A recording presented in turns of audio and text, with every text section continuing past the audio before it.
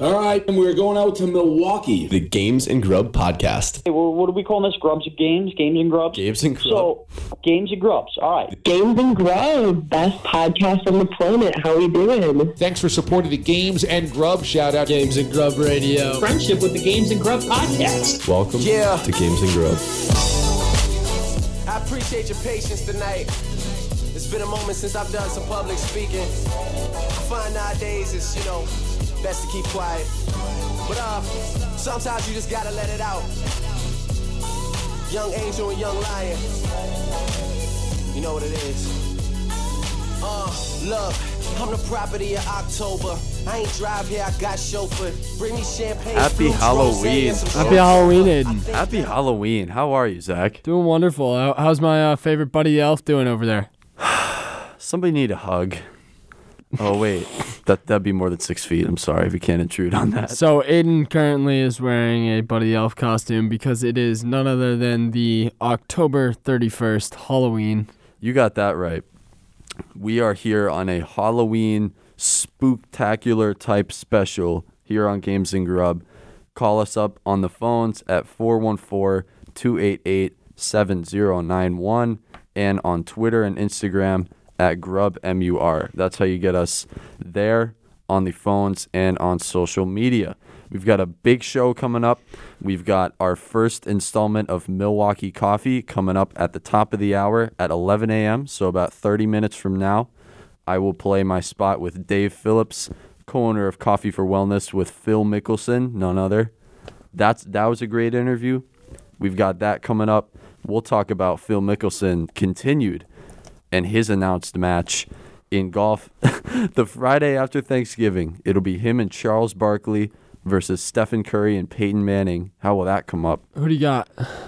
We'll get to that right after. We'll get to that right after Phil's segment, right after Coffee for Wellness. Our first installment of Milwaukee Coffee will go right into the golf because that is something I do really want to get to. We'll talk NFL. Are the Patriots imploding? Are the Cowboys imploding? Second of all, yes. Spoiler. You got to hear Budda Baker and DK Metcalf coming down the end zone. The Jets had 4 yards in an NFL game in 1 second half. We'll talk Trevor Lawrence testing positive for COVID-19. We'll get into our grub. Do not worry. Cheesemakers are struggling during the pandemic. Sweet potatoes are getting smashed left and right and not in a good way. And then in baseball, the Dodgers win the World Series, but obviously Justin Turner testing positive for COVID. Again, ruined the atmosphere. Not a good look. We're going to talk about Clayton Kershaw. His voice really caught me this week. We're going to talk about the White Sox hiring Tony La Russa. And we are going to talk about John Lester giving free beer to Cubs fans. It's all coming up in this next hour and a half right here on Games and Grub. Zack, was there one story before we get started, one food you ate this week, one story, one class you had, one part of the college experience that really stuck out to you this week that you thought was noticeable? Yeah, so definitely this week I learned a lot about myself and the world around me through little social experiments we do in the house. This past week, we have 9 people living in the house, and this past week we made brownies. Oh gosh, we're a big baking house, I would say. Huge. Would you agree? Huge. We have brownies rolling in once every 3 days. And we found out that you can't make brownies or cookies in the house. Anyone makes them, there's at least half the house there. Or at least 4 people, more than half the house. This is a good baking tip for college students and families alike.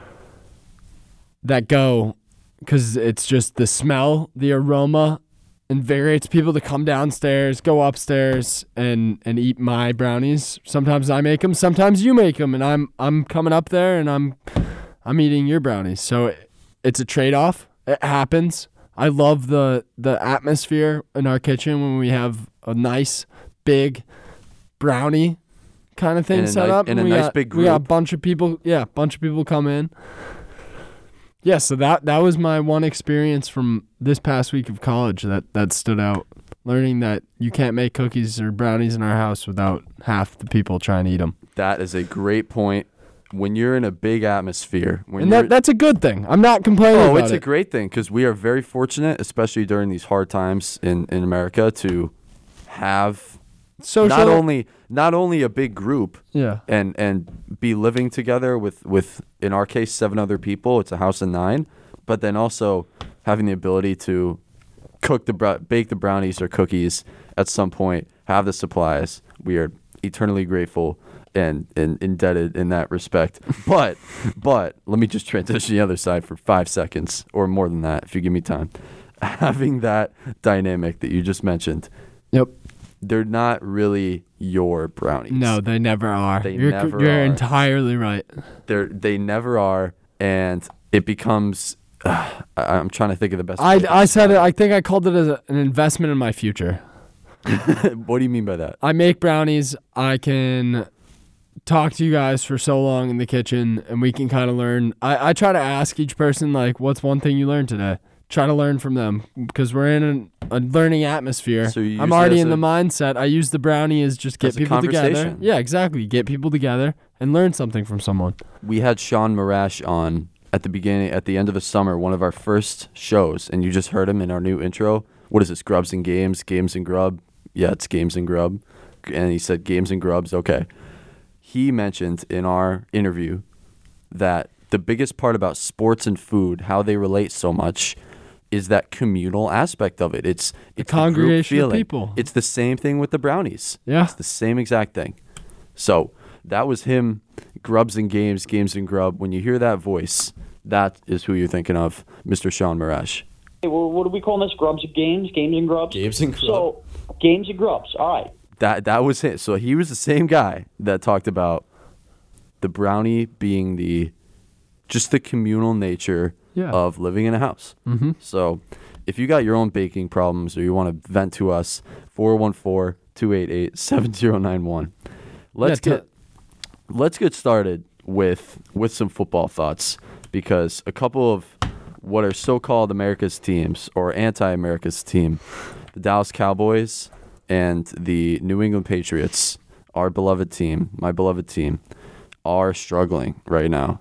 These are the two headline teams, I'd say, that made the most headlines after week 7 of the NFL. We're going into week 8. Wow. Fast. Doesn't that time flies when you're having fun? Mm-hmm. Or time flies when you're in a pandemic. Either way, the Dallas Cowboys got throttled by Washington by 25 points. It didn't even seem like they wanted to play. Similarly, the New England Patriots throttled at home by the San Francisco 49ers, maybe the worst team in the NFL, NFC West. Still, I understand they made the Super Bowl last year. It was 33-6. It was Belichick's worst home loss as a New England Patriot coach.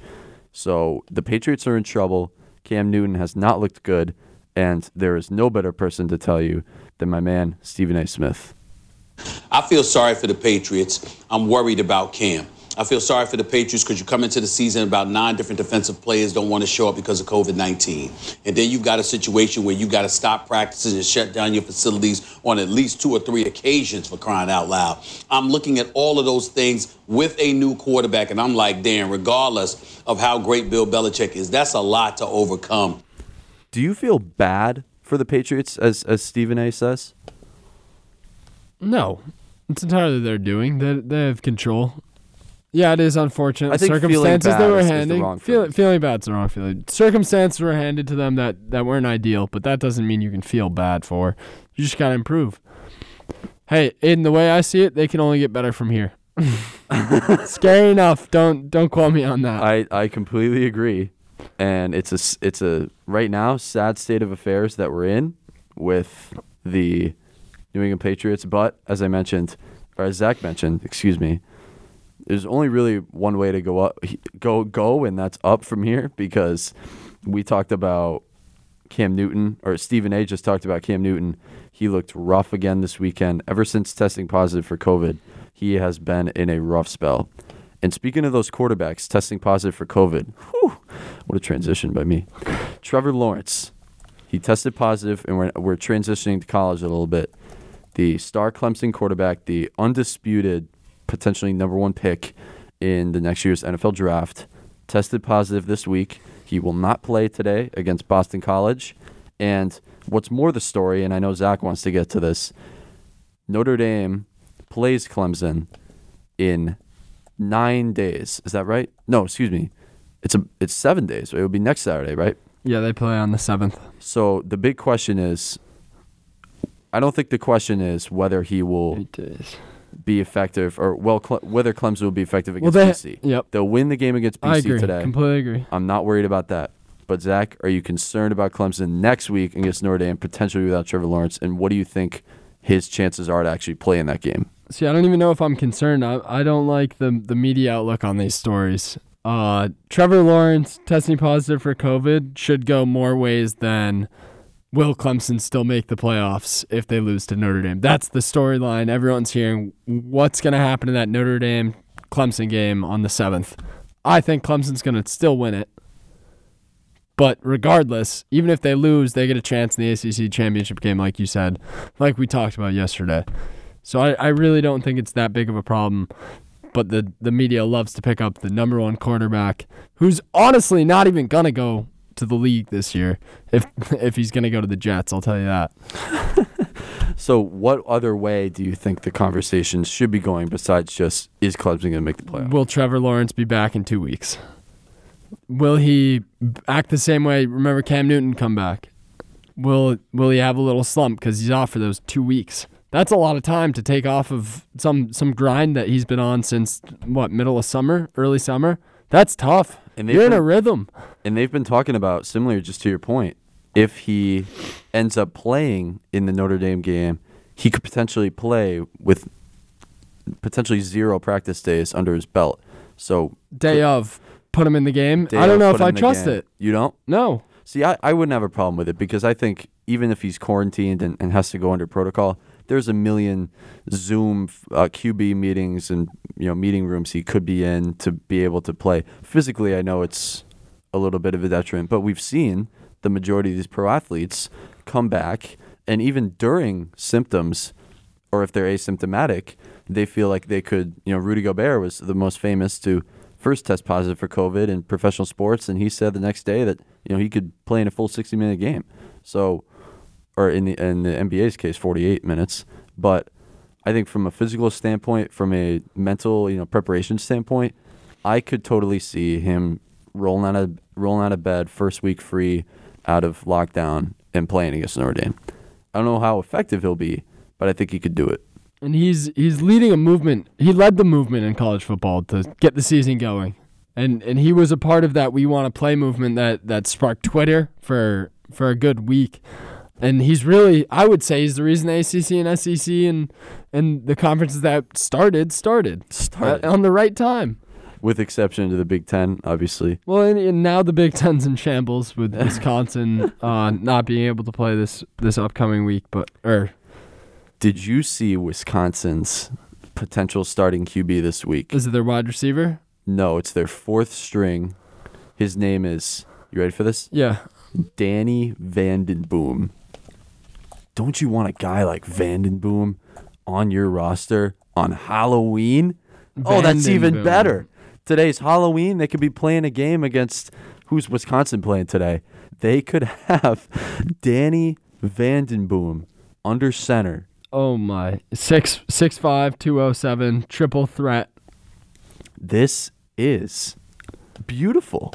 So, if you're a Badger fan, don't be scared, because the Vanden Boom is here to Vanden lay down the booming hammer. There's a metaphor in there somewhere.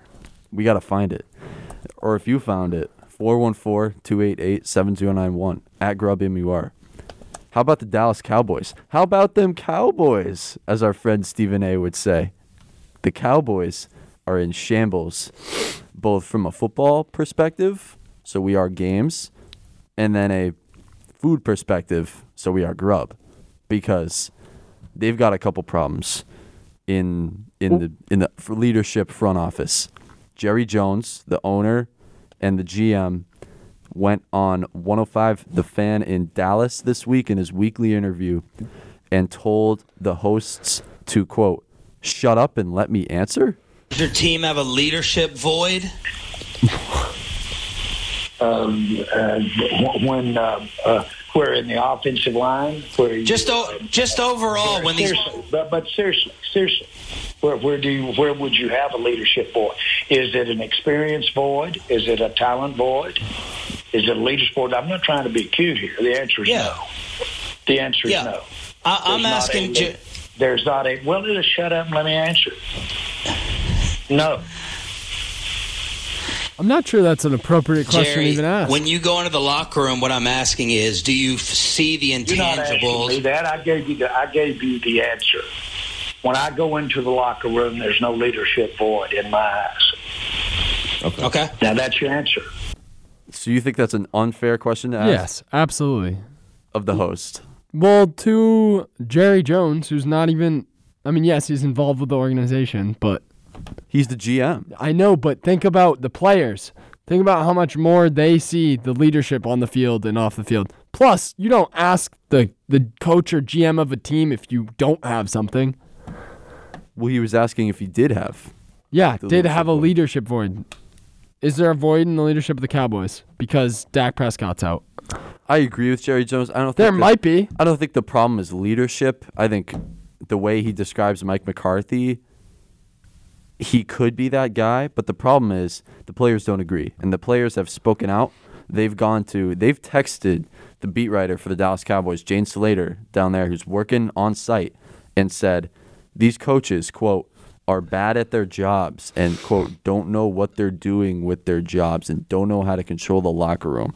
So the Cowboys, off a brutal loss to Washington, who is just one of the dregs of the NFC East, they're in trouble. And they're in trouble in more ways than one, including that wretched defense run by defensive coordinator Mike Nolan. He was in his press conference this week, and we mentioned the Cowboys' grub being off. Just listen to this hilarious clip from Mike Nolan during his press conference. Obviously, the frustration for him as well is just, look, when he misses them, nobody. Whoops, excuse me. I got something in my eye. Just had some Tabasco on my finger and it went in my eye. That wasn't good. Oh. Never good. It's terrible. Jeez. I'm sorry. Hang on, guys. We'll be right back. Give me one. How about that beat reporter in the back going, oh, that's the worst. He had Tabasco in his eye? So he had. How do you get Tabasco in your eye? If you watch this visual, I have no idea. If you watch this visual it's on Twitter and ESPN everywhere. The fact that he was going through the press conference, he had his mask in his hand, so he didn't have a mask on during the interview. It was probably safe, and he was probably instructed he could take his mask off. But he had his mask in one hand, and his other hand was just free. And he started talking about this one player, and he starts rubbing his eye, and all of a sudden it gets really aggravated, and he just starts digging at it. And as you see in the middle of the clip, he's like, oh, sorry, guys, I got Tabasco on my finger. And he starts asking the audience, oh, you ever have that happen to yourself? Oh, it's the worst. And then the beat reporter in the back goes, oh, can't have that. That's the worst. Oh, that was an awesome clip. And it just sums up the Cowboys' season in a nutshell. The games is off, the grubs is off, but games and grub is on. Wow, we are rolling right now. Happy Halloween. We are here. It's 414-288-7091. That's the number. Couple more NFL points I get to real quick.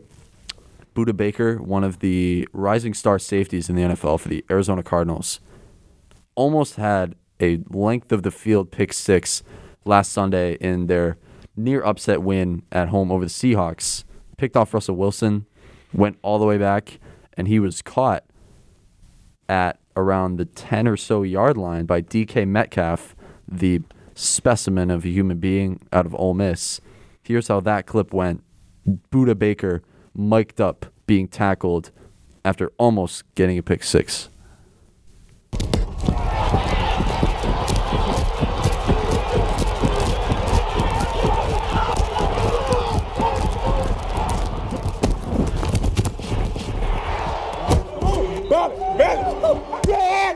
How'd he catch my ass?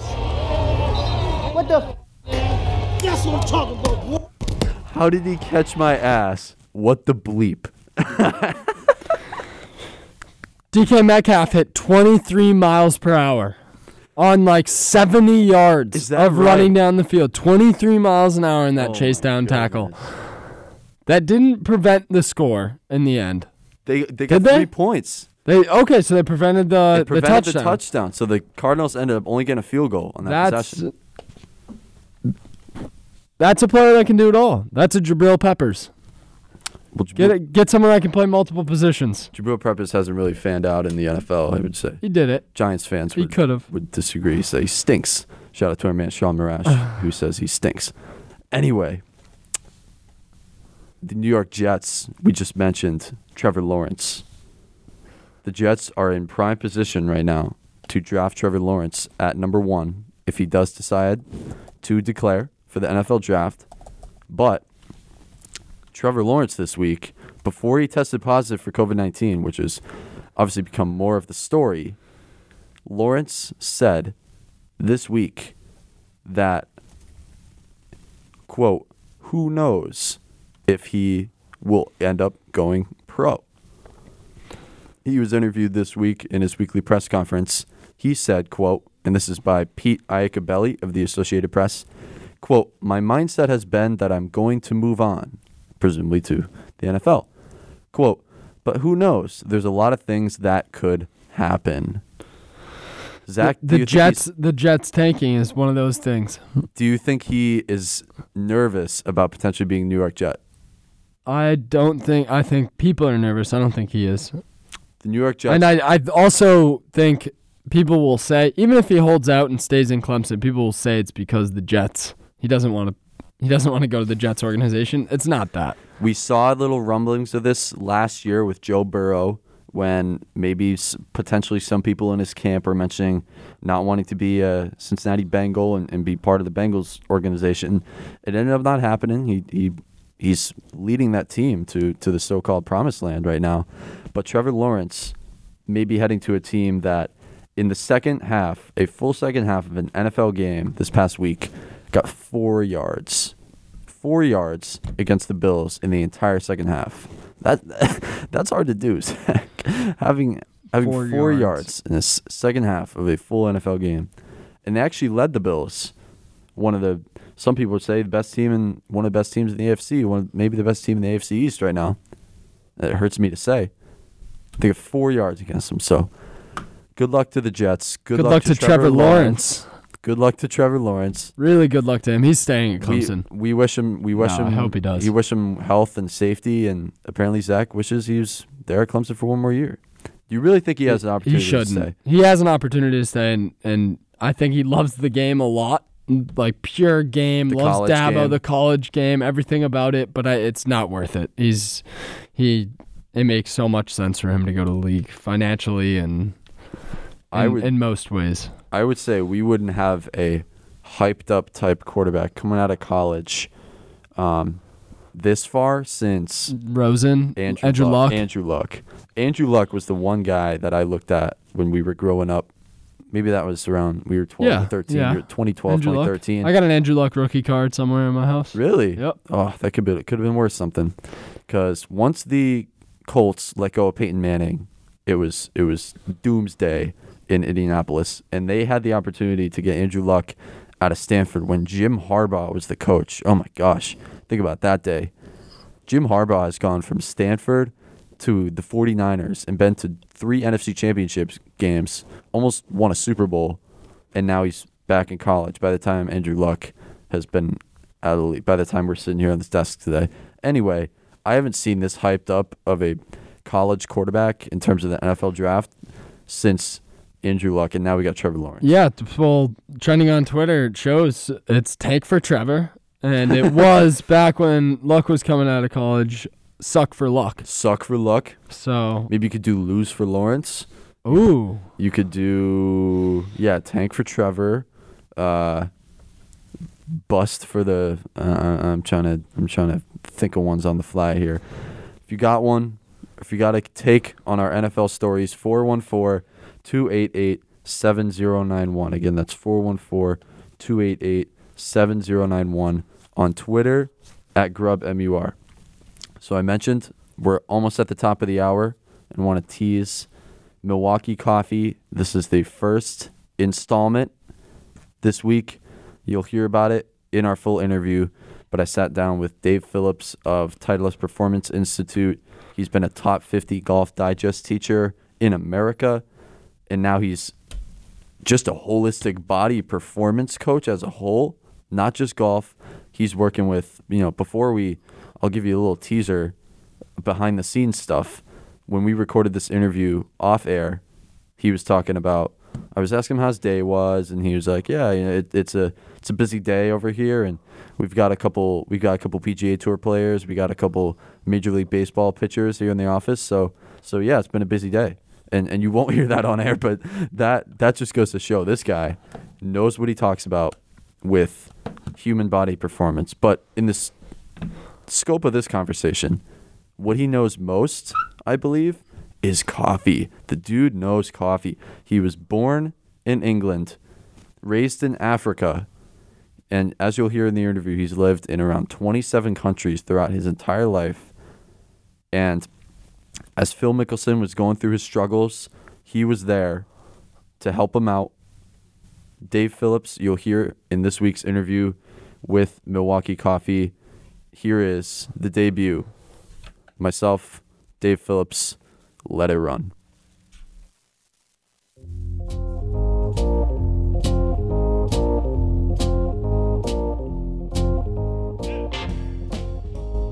Ever have something that started as a joke become serious reality? Yes, you can throw those premature COVID-19 jokes in that bucket, even though you couldn't control it. Having a joke become serious business, literally, is how Coffee for Wellness started. Most sports fans will know the name of Phil Mickelson. A fun-loving PGA Tour veteran, Mickelson has spent 26 years as a top 50 ranked golfer in the world, including over 700 weeks in the top 10. He is one of only 8 players in history to win over 40 tournaments and 5 majors. Simply put, he is a legend of the game. But one day in July, his play was at a complete low point. Phil went on a 6-day fast, drinking nothing but water and a certain unique coffee blend. It was a melting pot of superfoods and nootropics that combined with coffee's natural antioxidants, and it brought Phil back. Feeling better than ever, and even losing 15 pounds, Phil was indebted to this unique, unorthodox coffee blend. Who was the mastermind behind that? I'm really good. Thanks for having me, Aidan. That'd be Dave Phillips, Mickelson's right-hand man and performance coach for nearly 20 years, who's also been one of the top 100 golf instructors every year this millennium. Simply put, he is also a legend of his game. But one day in July, he added another notch to his belt.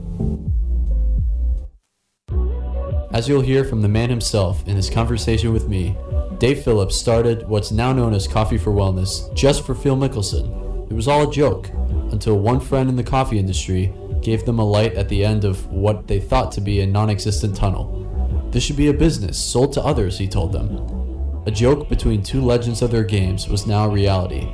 A 6-month supply of the coffee sold out in a day. With 2 coffee lovers like these two spearheading the movement, who knows what is possible for Coffee for Wellness. One thing I'm thankful for that was possible was to talk to the whole man behind it. In this week's interview, in the first installment of Milwaukee Coffee, here is Mr. Dave Phillips. We now welcome on a very, very, very special guest. He has spent 27 years as a world-class golf performance coach, been a top 50 teacher in America by Golf Digest, and has been a Golf Magazine top 100 teacher every year since 2000. He is the founder of TPI, the Titleist Performance Institute, and more importantly for this conversation, he is at the head of a revolution in the coffee industry with Coffee for Wellness, his new product, co-founded by himself and the legendary Phil Mickelson. He is Mr. Dave Phillips. Dave, thanks so much for doing this. How are you? I'm really good. Thanks for having me, Aidan. Of course. I have to start with Phil and how this Coffee for Wellness idea came about. So now Phil is on the record saying once his golf game started deteriorating, he actually fasted for 6 days in July, drinking nothing but water and your created coffee blend. So give the audience a glimpse to the recipe and some of the benefits. Sure. So, I've been friends with Phil for about 20 years, and I grew up in Africa, of all places, in Kenya. And from a young childhood, I started drinking coffee, which kept me healthy. And through the performance business, I noticed that a lot of athletes drink coffee, as many students do, to get their day kicked off. In fact, 82% of the world start their day with a cup of coffee. So I started adding additives to it that could create more of a superfood. Coffee on its own is very healthy. It's the highest antioxidant thing you can put in your body. But if you add a few ingredients to it, it can actually be really beneficial. Not only could it create an alertness and become kind of a focus additive, but it can also help you modify your diet, stay full, and so on and so forth. So when Phil came to me and said, can you help me lose a little weight? And I suggested we go on a little bit of a fast to kind of reset his system. And as he started it, he was very hungry, as you would be if you stopped eating food. So I said, well, why don't we add some coffee? And as long as I put some ingredients, it'll like trick your body into thinking you're eating when you're not, and it'll help you sustain the fast. So we created a coffee that has something called MCT, which is a medium chain triglyceride. We use powder and then collagen, some cinnamon, some Himalayan salt, some amino acid called L-theanine, which reacts with caffeine really well. So if you get jittery after coffee and you put in L-theanine, it'll actually cut out the caffeine. It'll make you very focused, but you won't feel those nervous jitters that you get. And that was the base, and then we added a few extra ingredients. He likes to add Manuka honey and also some almond milk to his coffee, and we made that, and that created Coffee for Wellness. And then we kind of built a company out of it, kind of as a joke at first, almost like a fun challenge, and now it's actually become a pretty big thing, so it's kind of fun. Yeah, so talk about the development of the company. You just mentioned it at the end, but you said it almost started as a joke, but this year at Winged Foot, you and Phil officially debuted the product, and how has that been going, that sort of transition? Yeah, it's actually been quite amazing for a couple of reasons. One, we've got a really good supplier for our coffee, and I source it from Africa and South America, and then I blend it, and it gives you a very high antioxidant value. But, at first we were kind of joking when I made this for him that, wow, this tastes so good, we should start a company. And then all of a sudden one day we met a friend of ours that was in the coffee business, and he goes, not only should you do it, here's how you should do it, and I'll help you do it if you're interested. So we were like, hey, this could be a fun project. And, we started it, and we launched it the week of kind of Winged Foot, the U.S. Open, and we sold out in a day of a 6-month supply. And we're just kind of getting things rolling and getting all of our pieces together, and we'll see what we've got. We've got a pretty good following and some great people that are jumping on the bandwagon, and the product really works. So not only does it taste good, but with the additive that you pour in your coffee, it creates this blend that is actually like a superfood that will actually help you feel full, but also be focused, and it has some health benefits too. It's really interesting because there seems to be a curve in the coffee market in terms of what you and Phil are doing, and obviously a couple of other companies where it's starting to become more of a, as you mentioned, a superfood, in the sense that you can sort of transform it to, let go of the normal commercialized sugary coffee market and sort of transition into making it sort of a health food. Do you see it as a trend that you think more and more Americans will pick up on? Yeah, I do. I mean, obviously Bulletproof coffee probably started a bit of the craze, and performance athletes have always drunk coffee, even marathon runners. There's some research coming out that shows that it doesn't really keep you up at night as much as we thought it did. And there's also some, it's mostly made up of water, so the fact that people think it dries you out, there's a lot of triathletes and athletes that will actually drink a cup of coffee before they start to give them a boost, and that's coming from some of the caffeine that's in it, obviously. But when you blend that out and you add some other ingredients, caffeine can make you jittery. We use an amino acid called L-theanine that actually reacts really well with caffeine to cut those jitters out. So I do think that you're going to see this continue. I mean, I've seen it in some of the cold brew beverages that you're seeing, and some different markets. We've got kind of our own little niche of the way we do things things. Not to say that there won't be copycats and others, because there certainly will. But we've got a pretty cool person that's promoting it in Phil and the way he does it, and I think it's got a chance to be pretty successful. Absolutely. Dave Phillips here from Coffee for Wellness. You're a self-proclaimed quote-unquote coffee custodian, coffee snob, whatever you want to call it. You mentioned you're born in England but raised in Africa. How did the culture in your upbringing basically make you a coffee sort of a connoisseur, a sommelier? Well, I think, it started when I was very young. At 6 years old, my dad used to throw me on the back of a Land Rover, take me out into the bush in Kenya, and we befriended a Maasai tribe, believe it or not. Then the guy used to make us coffee, and he used to go up in the hills and get these beans, and he would boil it in a tin pot. And my dad would give me this coffee at 6 years old, and he goes, "Don't tell your mom, but drink this. It'll be the healthiest thing you put in your body." And that was my introduction, and I was exposed to coffee at a young age. But I've lived in 27 different countries, had an amazing childhood, and one of the things that was, that anchor in my life was that cup of coffee. And it's not like I drank tons of coffee. It's just every morning I had a cup of coffee. And so as I got into my world, and I was in the golf business and the golf world, and then sports world, and became a high performance coach, coaching all kinds of athletes, I started, coffee was still very prevalent. I noticed it in other people, but I travel around the world a lot with what I do. And one of my hobbies in every new city I go to is to hunt down coffee shops that are known as, these guys make the best coffee. So my palate is very wide in that, I can taste the difference between something from Yemen and something from Ethiopia, Rwanda, all the way down into Colombia, into the hills of New Guinea, into India, Sumatra, all over. So as a result, without there being a true coffee sommelier, there actually are coffee sommeliers. There's something called a Q grader, and there's only a couple thousand of them in the world, and these are the highest rated coffee sommeliers. I'm more just a coffee nerd that loves coffee, and that's kind of how I got into it. So, it's one of those things that I feel like I know a lot about coffee because it's been part of my life since I was young, and now to be in that business and in the sports business, I got the best of both worlds. So we're live from Milwaukee, Wisconsin. You're out in Oceanside, California. But how different do you see, the American coffee culture from that African upbringing? Do you find it harder to get a good cup in the States and find a good roaster there?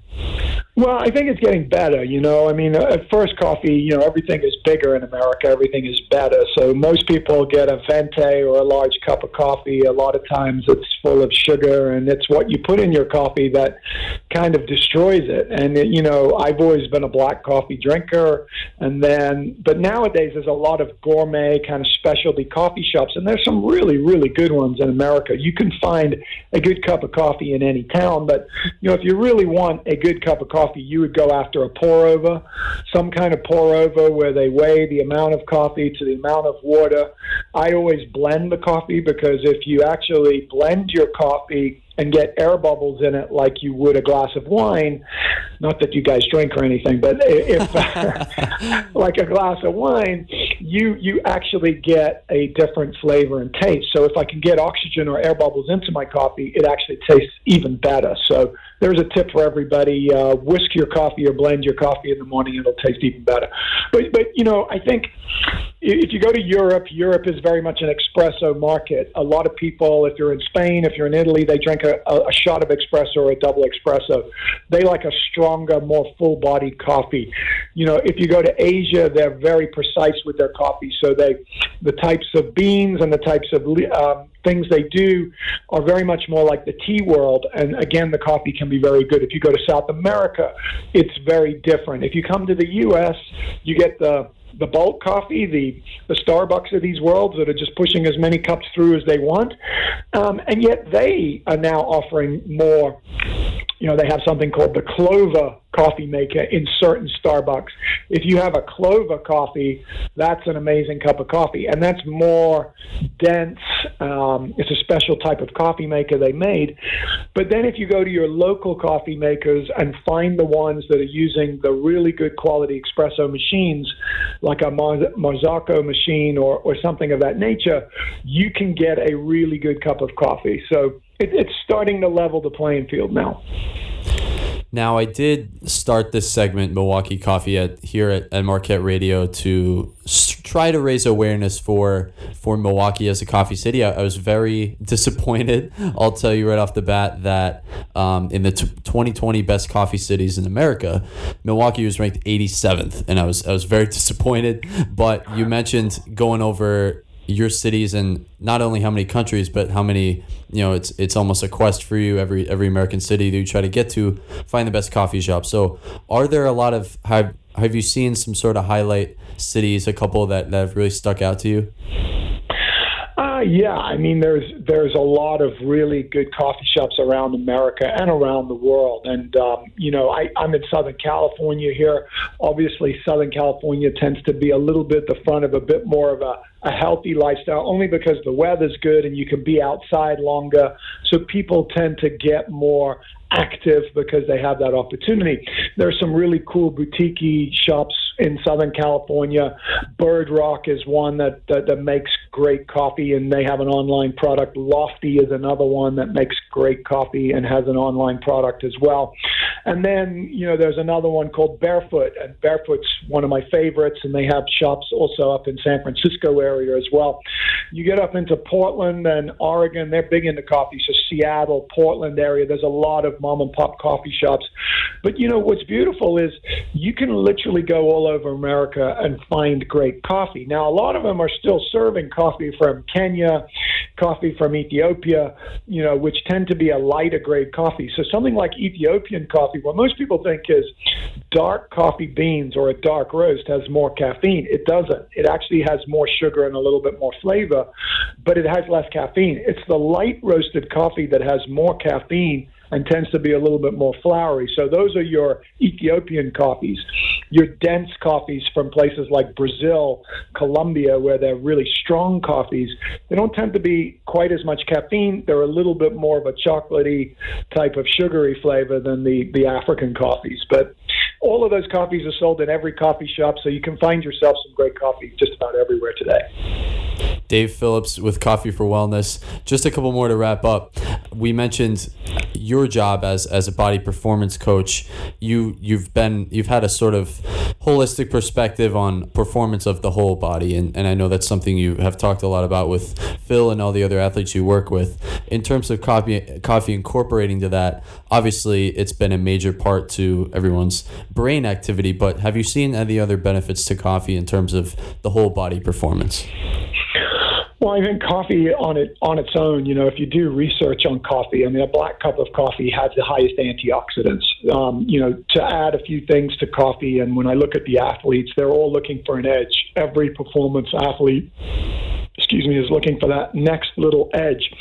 So, obviously different athletes from different sports require different nutrients, and we look at the whole thing, and I look at their nutrition, and I find experts to help them with that.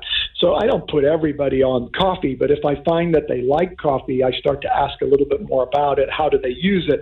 Is it just more of that thing that gives them a kick in the morning and wakes them up? Or do they actually use it for performance? Do they feel like, hey, I like this before I run out on the field or I go to the golf course, because it is an anchor for me and I find it focuses me? That's when I'll step in and start suggesting other things you can put in coffee. But, into this COVID world we live in today, we need to create a well-care society. People need to start taking care of their own health and not relying on big government and people to take care of it for you. And to do that, you really should be thinking about what you put in your body every day. And if you do that, you're likely to stay healthier longer and not need things like health care. So to me, it's a big push today, not only with professional athletes, but even at your level. And, I've got kids in college as well. I try and get my kids to understand that just think about what you're putting in your body. It's fine to experiment and try different things, but you should really try and live a wellness life by putting the right things. There's plenty of research and information about coffee, about other great additives you can do.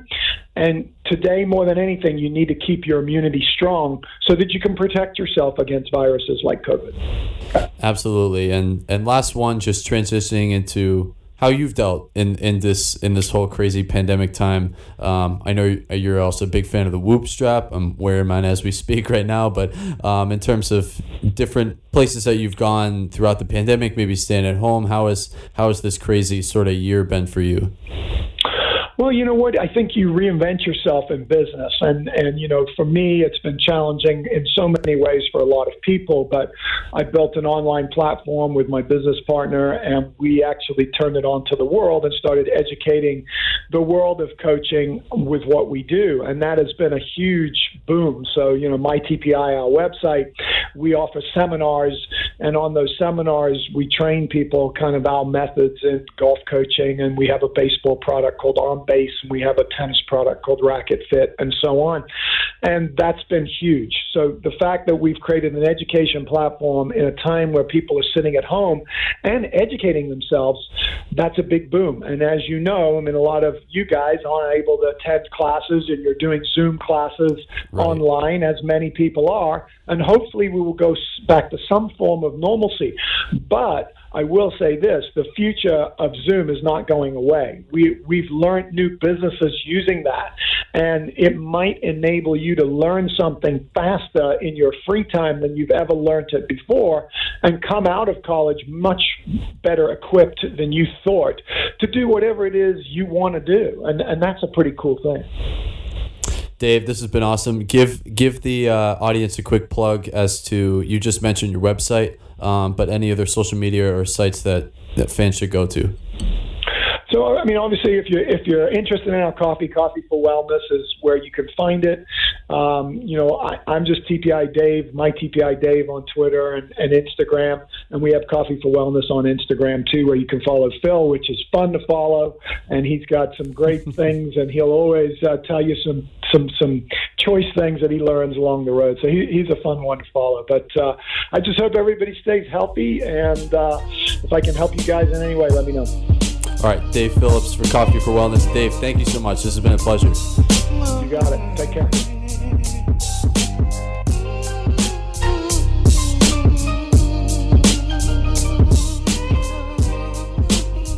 What a guy Dave Phillips is. Seriously. Yeah, that was awesome. Shout out to him. Thanks for coming on again. And that podcast will be available later today after the show. But he was a great guy to talk to. Very knowledgeable, and obviously the right-hand man for none other than Phil Mickelson. And this just transitions beautifully into our next story. This was one of the biggest sports stories to come out of the week, folks, depending on who you talk to. And if you're talking to me, this was one of the biggest stories coming out.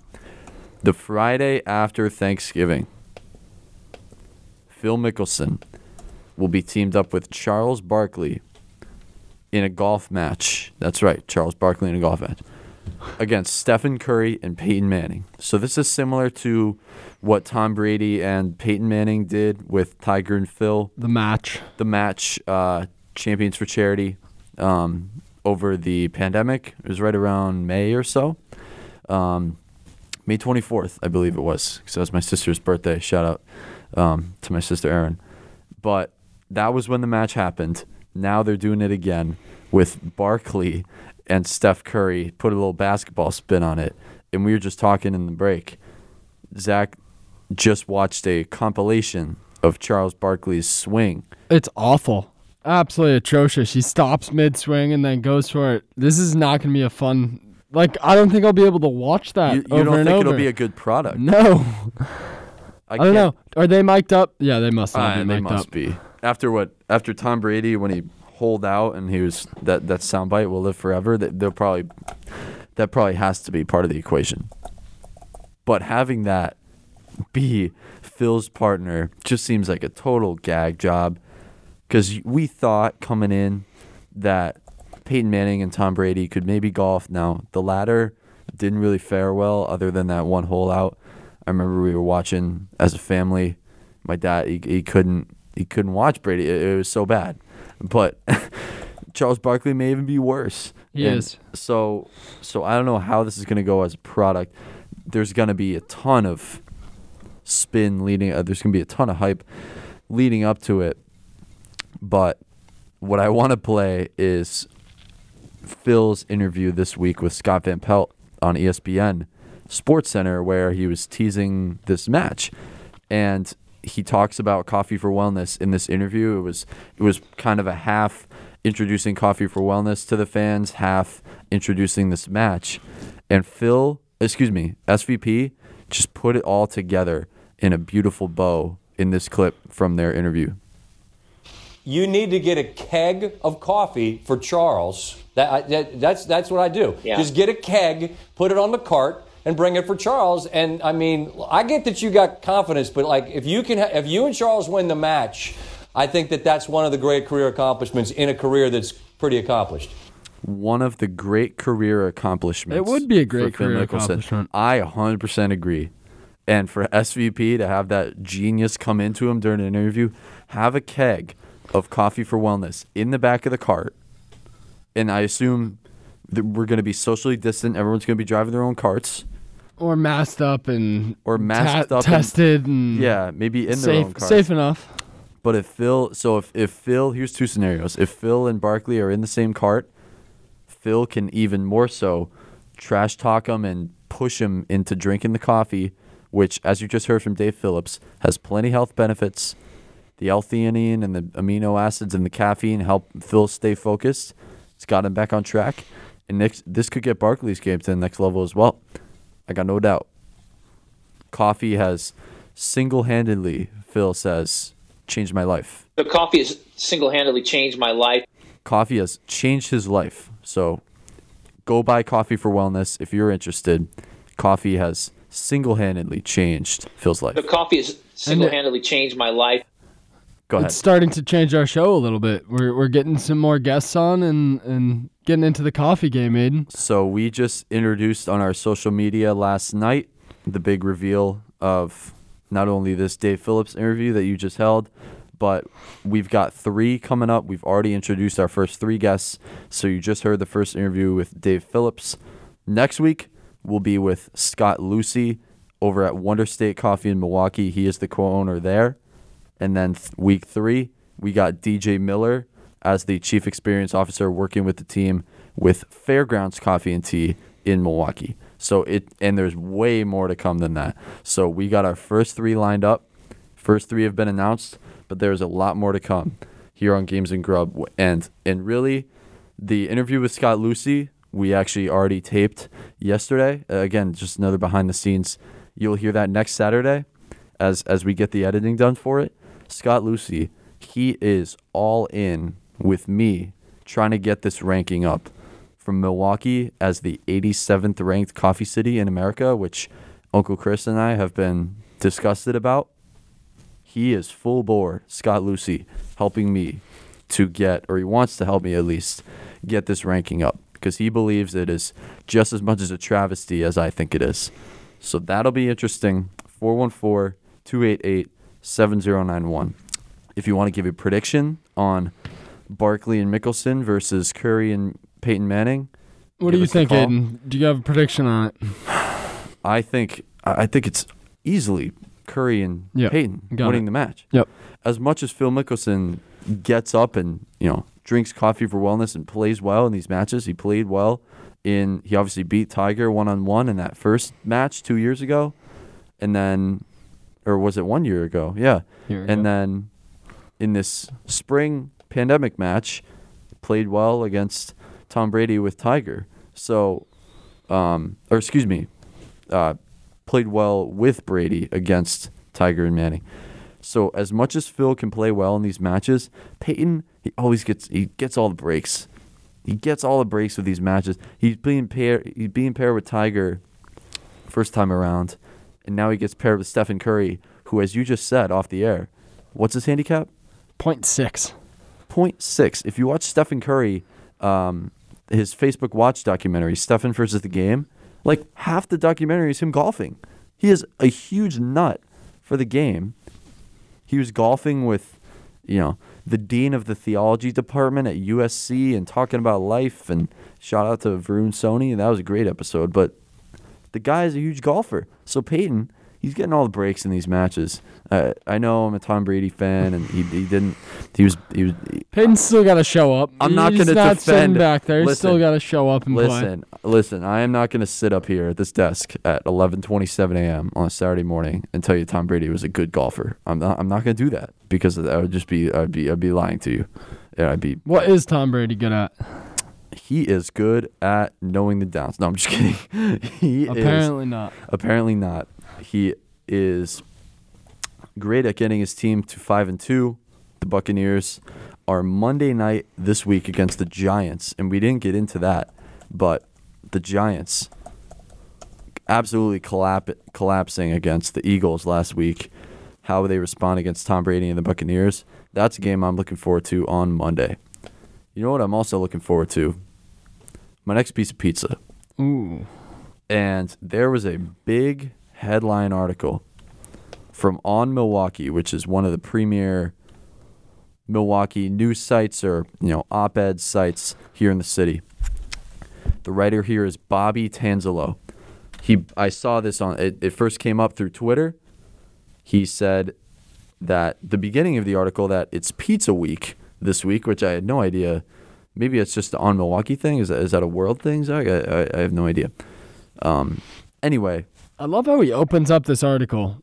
You want to read it? If you don't it? mind, no, just like the start of it. He goes in saying, like, when you go into a city, here's my thought. When you go into a city with fresh eyes, you move to a city. He moved to Milwaukee in 1983. You have fresh eyes on that city. You can write about anything you want. He's writing about pizza, 40 years later? In the city of Milwaukee. Think about it.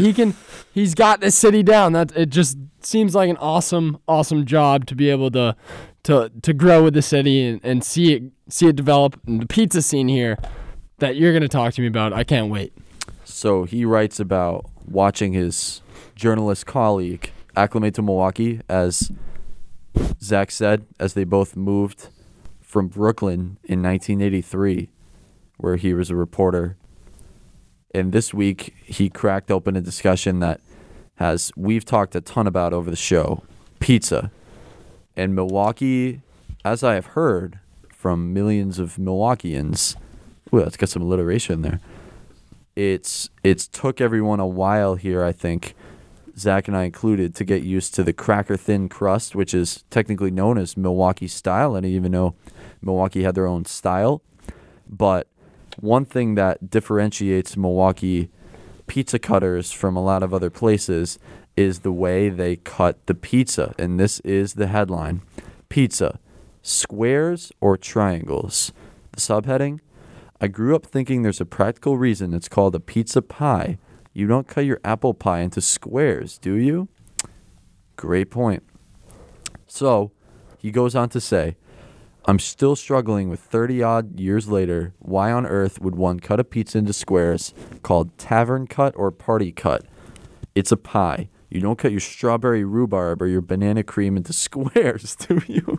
And I know Zach is a huge pie fan. Do you have a problem? Huge pie fan. So you obviously cut your pies into triangles? Yes. Yeah. I don't have a problem with cutting pizza into squares, no. Why not? It's got to be a certain type of pizza.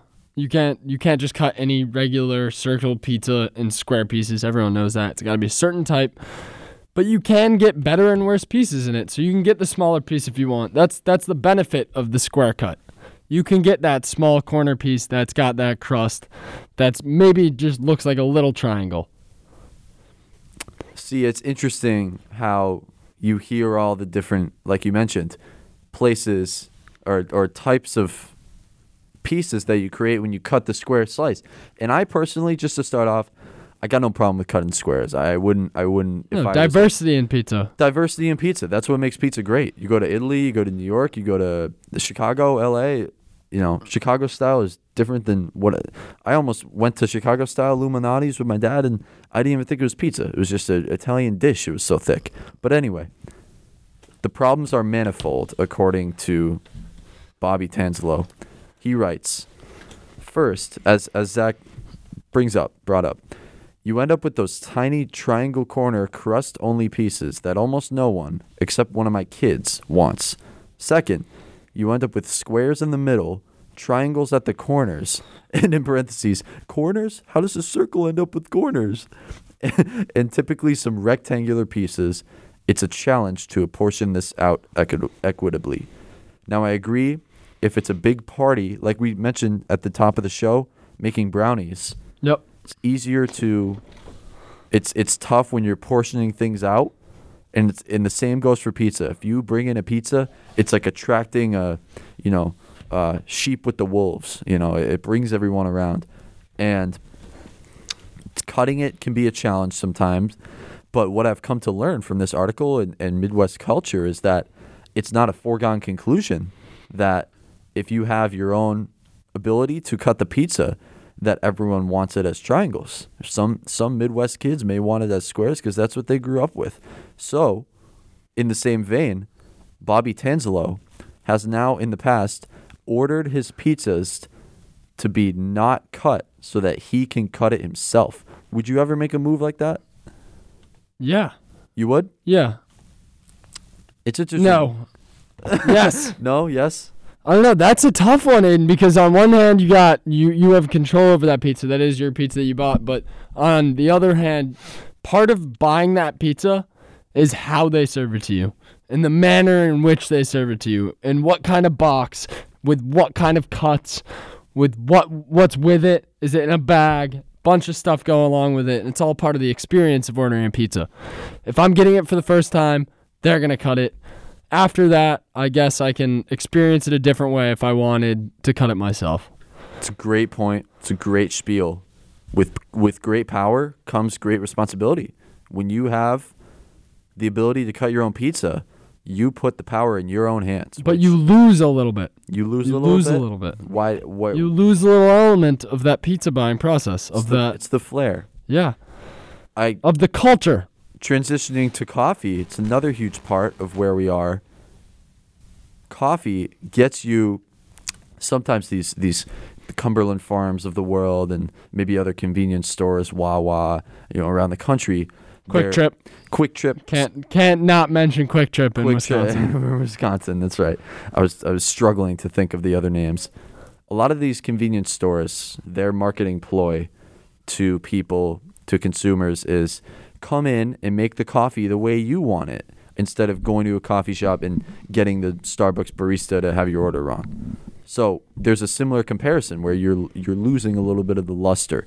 And I personally am not that much of a snob to the way I cut the pizza. I actually am a fan of the squares. I think it adds a little bit of a different flair to a normal triangle type pizza experience. So I wouldn't be concerned about this, but I thought it was, and I know I may be in the minority.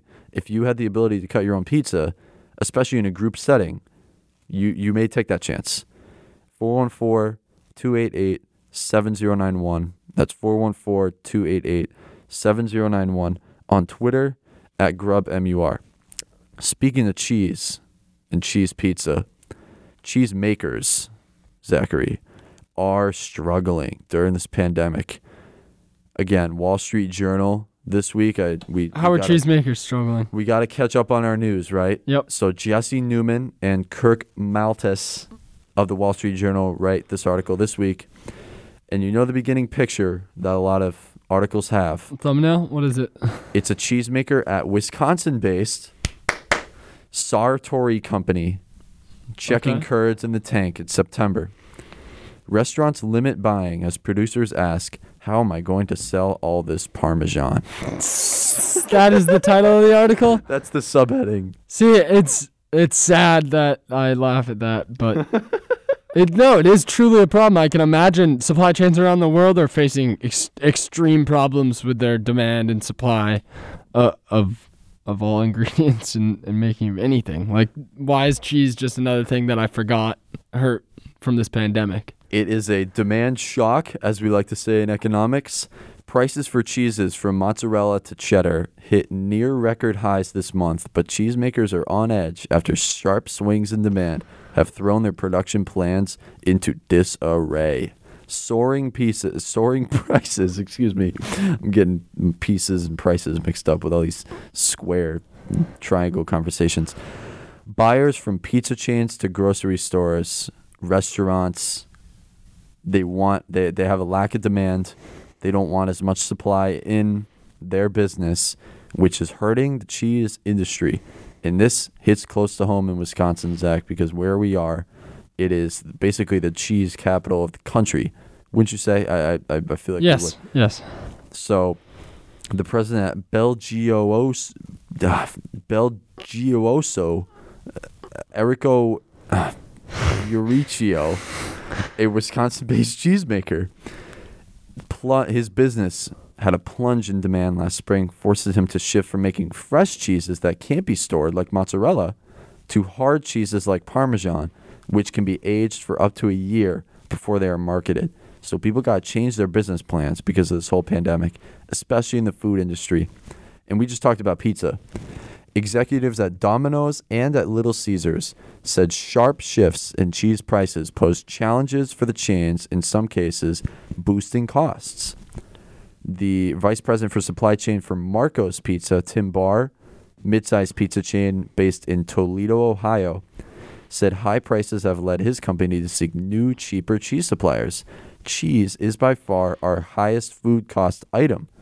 So that's the vice president of supply chain, basically the purchasing manager for a mid-sized pizza chain, saying cheese is by far their highest food cost item, which speaks a lot to where the industry is these days and how much businesses could be struggling. So show love to all your local pizza places. Yeah, show love to the cheese in your life. Show love to the cheese. Think about it. Brian and I go back and forth thinking I think all Brian buys is cheese and meat. Cheese, meat, and maybe the occasional slice of bread. So give cheese some love in your life. Everyone's life needs a little bit of cheese. What do you think about that? Everyone's got to say cheese once in a while. Absolutely. Even through the mask. You gotta smile. You gotta say cheese. You gotta eat some cheese. Eat some cheese. Drink some cheese. Just keep cheesing positive thoughts, folks. That's all you gotta do. 414-288-7091. Halloween is upon us. And you know what that means. After today, so starting, maybe today too, speaking of businesses are going to start skyrocketing the Thanksgiving and Christmas decorations up. And we got Thanksgiving to get to in a couple weeks, but our man Ken Carman from CBS Sports Radio had a viral take this week, viral food take, about how sweet potatoes fit into an NFL system. Roll the clip. People make excuses for sweet potatoes like... Our aux cord is not working. That's my bad. Production team is working on it as we speak. But the production behind this take by Ken Carman, CBS Sports Radio, says that sweet potatoes fit into an NFL system in what way? People make excuses for sweet potatoes like they make excuses for bad quarterbacks. Well, they got to be in this system. They got to be in that system. Well, you have to play to their strengths. Ken, you have to have them with brown sugar and marshmallows and butter. How about I just have the marshmallows and brown sugar and butter? Why do I have to put crap on it? Why do I have to put sweet potatoes with it? See, now I'm having my whole sweet potato thing and I didn't even want to do it. I'd rather eat regular potatoes off a bathroom floor than have your grandma's sweet potatoes. I'll tell you right now. 855-212-4CBS. I thought this was such a great food take, and it compares so much to the Games and Grub spot. I thought we had to play it. Ken Carman says, people compare sweet potatoes to bad quarterbacks. They got to be in the right system. You got to have marshmallows and whatever crap you put on them. I thought that was a beautiful take. Are you a fan of sweet potatoes, Zach? I'm not a fan of that backup quarterback that gets praised for not working in the system. If he had the system around him, that I don't like that. I think a quarterback can grow. If he's good enough, will work with any system. How's that? Or the system will adapt to him. I tend to agree. There's some that think, obviously the most heralded system quarterback, so-called. I don't know what you're talking our about. Man Tom Brady. Who's that? A lot of people would say he's a system quarterback, but I think sometimes the system would adapt to him. Wow, and that's a good thing that there are no comparables to other teams that we can say he's a system quarterback because he hasn't played any other teams. Oh, wait. Great question. And now that storyline's out there on the mainstream media. If you want to talk about that, don't call in here. The Tom Brady-Belichick debate is not. We might not be. It's almost as dark territory as LeBron versus Jordan. Yeah. It's almost that bad. And we actually did, if you remember, it was our last episode of the Try to shy away first from semester or second semester when one of our first co-hosts, Jackson Kowalski, was our big resident LeBron fan.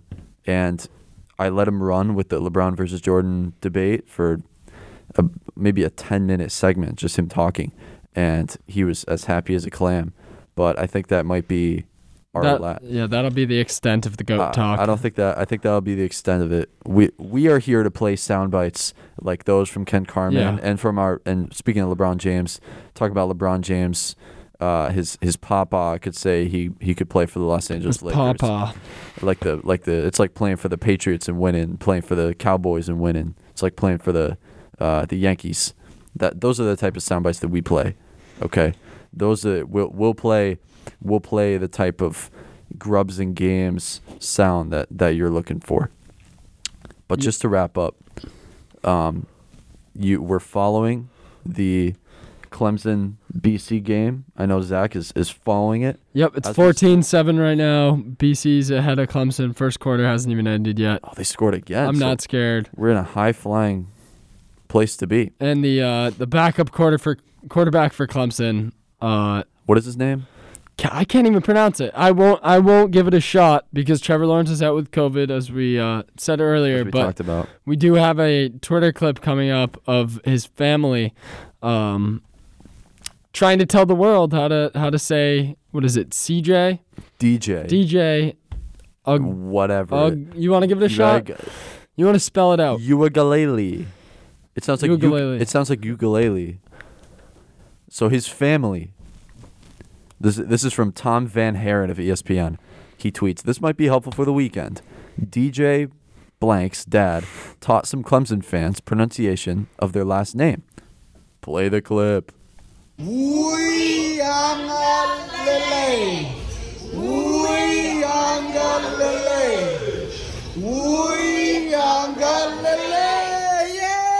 All right. That's all we can say. All right. I think I can. Uiagalelei. Yeah, so that's a Clemson backup quarterback. If you need something to sleep to, don't listen to that. And he's a just family saying Uiagalelei. He's a redshirt freshman, and Clemson actually doesn't have any other quarterbacks but Trevor Lawrence and 3 freshmen. So and this guy's a 4-star recruit, correct? 5-star. 5-star. I think he's up there. Yeah, no, Clemson's gonna be fine. He's legit. Clemson's gonna be fine. This is what Dabo, and this is what I heard yesterday after Trevor Lawrence tested positive. Dabo is a holistic recruiter. Oh, you wouldn't say he's a system recruiter? He doesn't recruit for just one position. He builds teams. Yep. He doesn't have the 5-star guy come in for 1 year and leave like John Calipari. He recruits for a whole team, and you know that more than anyone. Whether it's Travis Etienne or they've had DeShaun DeAndre Watson Hopkins, Sammy Watkins, a list of guys that go 2, 3, 4 years where normally if they're going to Bama or they're going to LSU or they're going to Ohio State, they're going to stay there for a year and head to the league. They got a program down there in South Carolina, Aidan. Great point. It's a system down there. Dabo, I know you're on the record saying he'll stay at Clemson for the rest of his coaching life, except if he maybe gets that Alabama job. He might go to Alabama. We'll see. That's another topic for another day. Let's get to baseball for a second to wrap up, because we have to mention Speaking of LeBron James and the LA Lakers winning the championship, LA gets their second championship within 3 weeks as the LA Dodgers pull off the World Series. But the bigger story was Justin Turner testing positive for COVID during the game, had to be pulled from the game.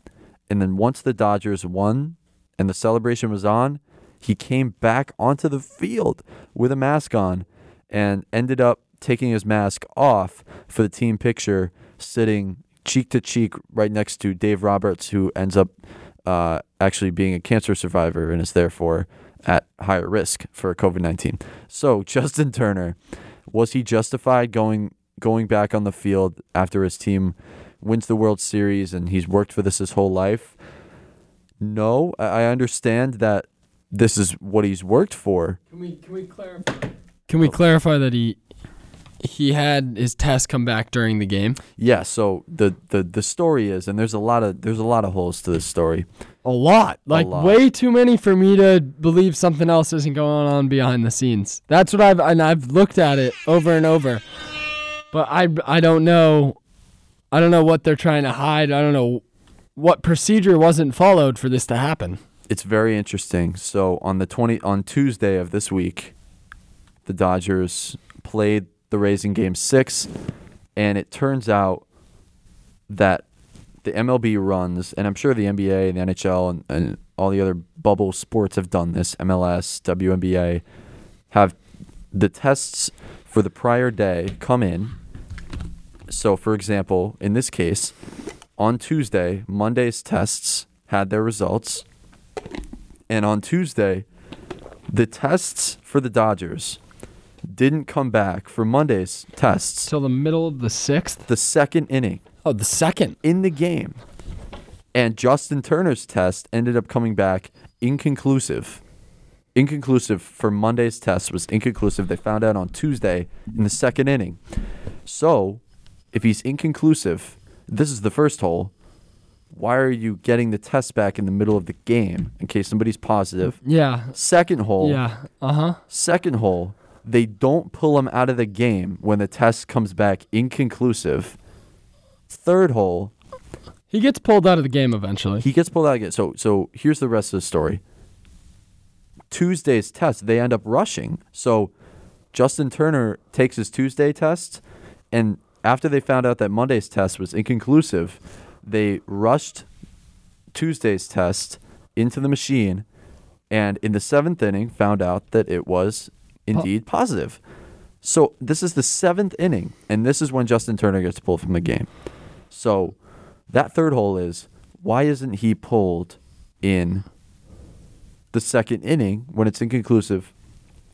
And the third hole for me is he's staying in the building, he's staying in the locker room, he's staying in the stadium. Yeah, I think they for isolation. Yeah, they isolated him somewhere in the clubhouse. They isolated him, but sure enough, once the game is over and the Dodgers win the championship. This is the weirdest part, though. He sends a tweet before he sends a tweet out. Yeah, when was that tweet sent out? He sends it out right after the game ends and says, "I'm no symptoms at all, just experiencing every emotion you can possibly imagine. Can't believe I couldn't be out there to celebrate with my guys." And then he's out on the field. Unbelievable. I imagine within minutes of sending that tweet, he's out on the field. So here's this other hole to it. Some security guard got soft. I think he was begging and pleading and yearning to get back out on that field to celebrate for, again, an event that he's worked for his entire life. Well, there shouldn't be it shouldn't be the security guard's fault. There should be no talk of that. He shouldn't have gone out on the field after testing positive for coronavirus, no matter how much the city of LA loves him. And now they're looking back and saying, "Why'd you do this? You just ruined every..." That was the story of the night for every baseball fan that wasn't even Dodgers fans. And I totally understand his perspective. It ruined it. I totally understand his perspective because, as we've seen with past athletes, COVID-19, whether it's Trevor Lawrence, think about today. No one's worried about if Trevor Lawrence is going to be the same player that he is. It's the same with No, I disagree because athletes aren't worried about COVID. No, but I'm worried about it in the weeks they have off. I agree, not like the long-term effects of COVID, not the real Trevor Lawrence will be out for 2 weeks. Will he come back in the same way that he was playing the first 5 weeks of the year? That's my concern with that. But do you think COVID, I agree that athletes are, especially Kirk Cousins, are being a little childish. So do you think, are you worried about Trevor Lawrence's ability to play after he comes back to this and be at this same level? Yes, absolutely. Really? Yes. I think I told you that earlier. He's been going since midsummer, working hard. You get into a grind of things, and then you just have to call it quits. It's the same thing with the Patriots. They had to shut down the facility a couple times. It throws you off. Yeah, I mean, you just brought up Cam Newton. That would be your one golden argument for why if athletes' playing styles have been affected.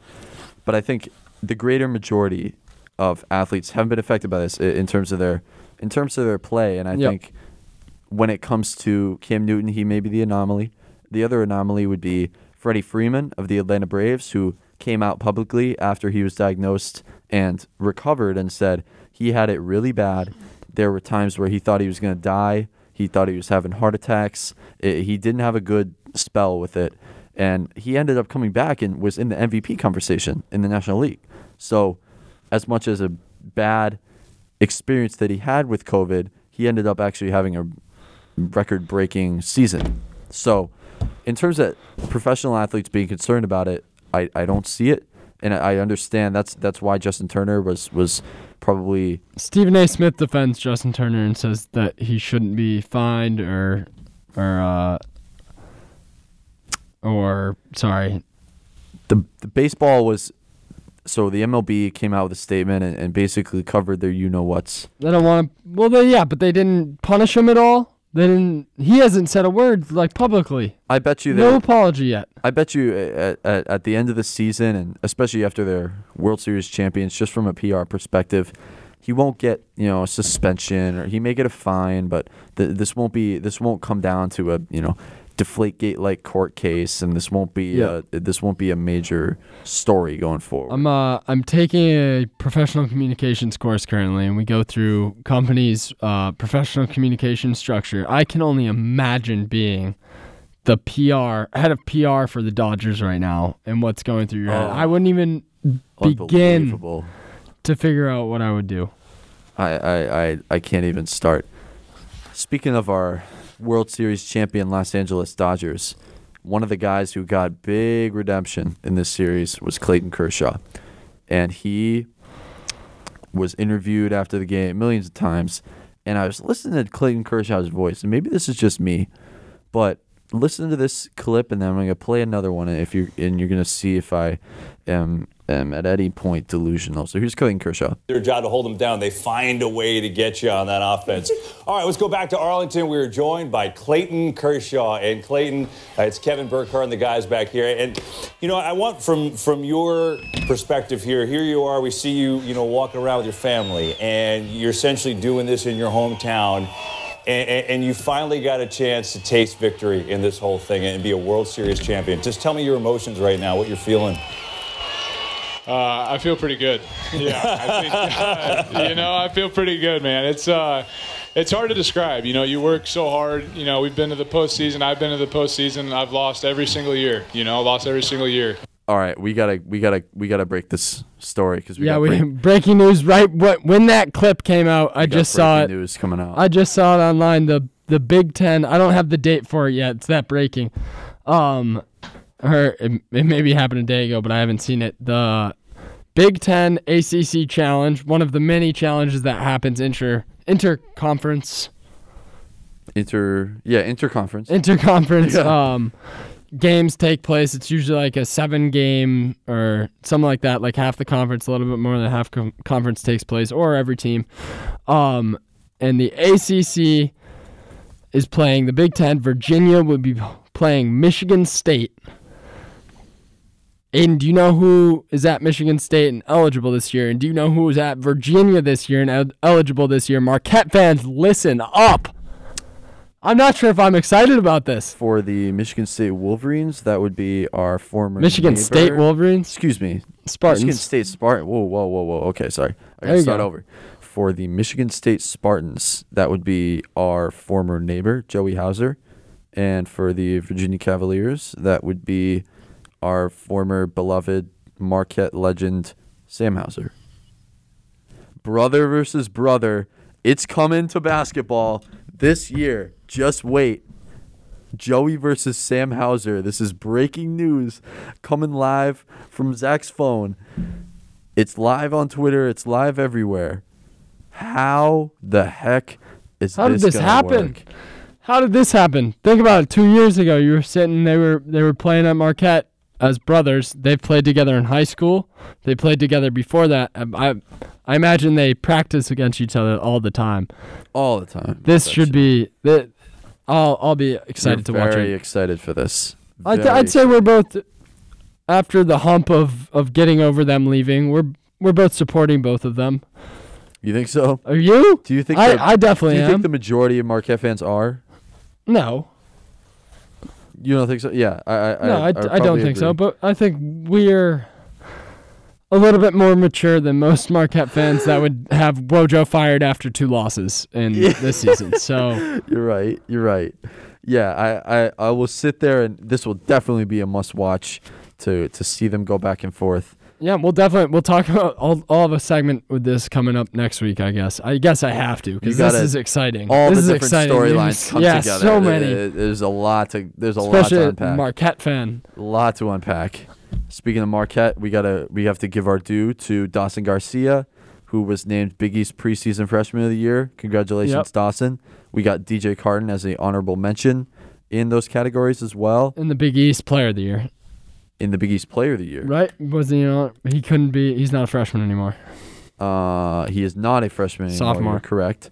So he got an honorable mention for preseason All Big East. All Big East team. So Dawson Garcia was named Big East preseason freshman of the year, and then DJ Carton, our man from Bettendorf, Iowa, was transferred from Ohio State at the end of the last year. He was named preseason All Big East honorable mention. Look at that. So Joey Hauser and Sam Hauser will never play DJ Carton, and DJ's over here at Marquette.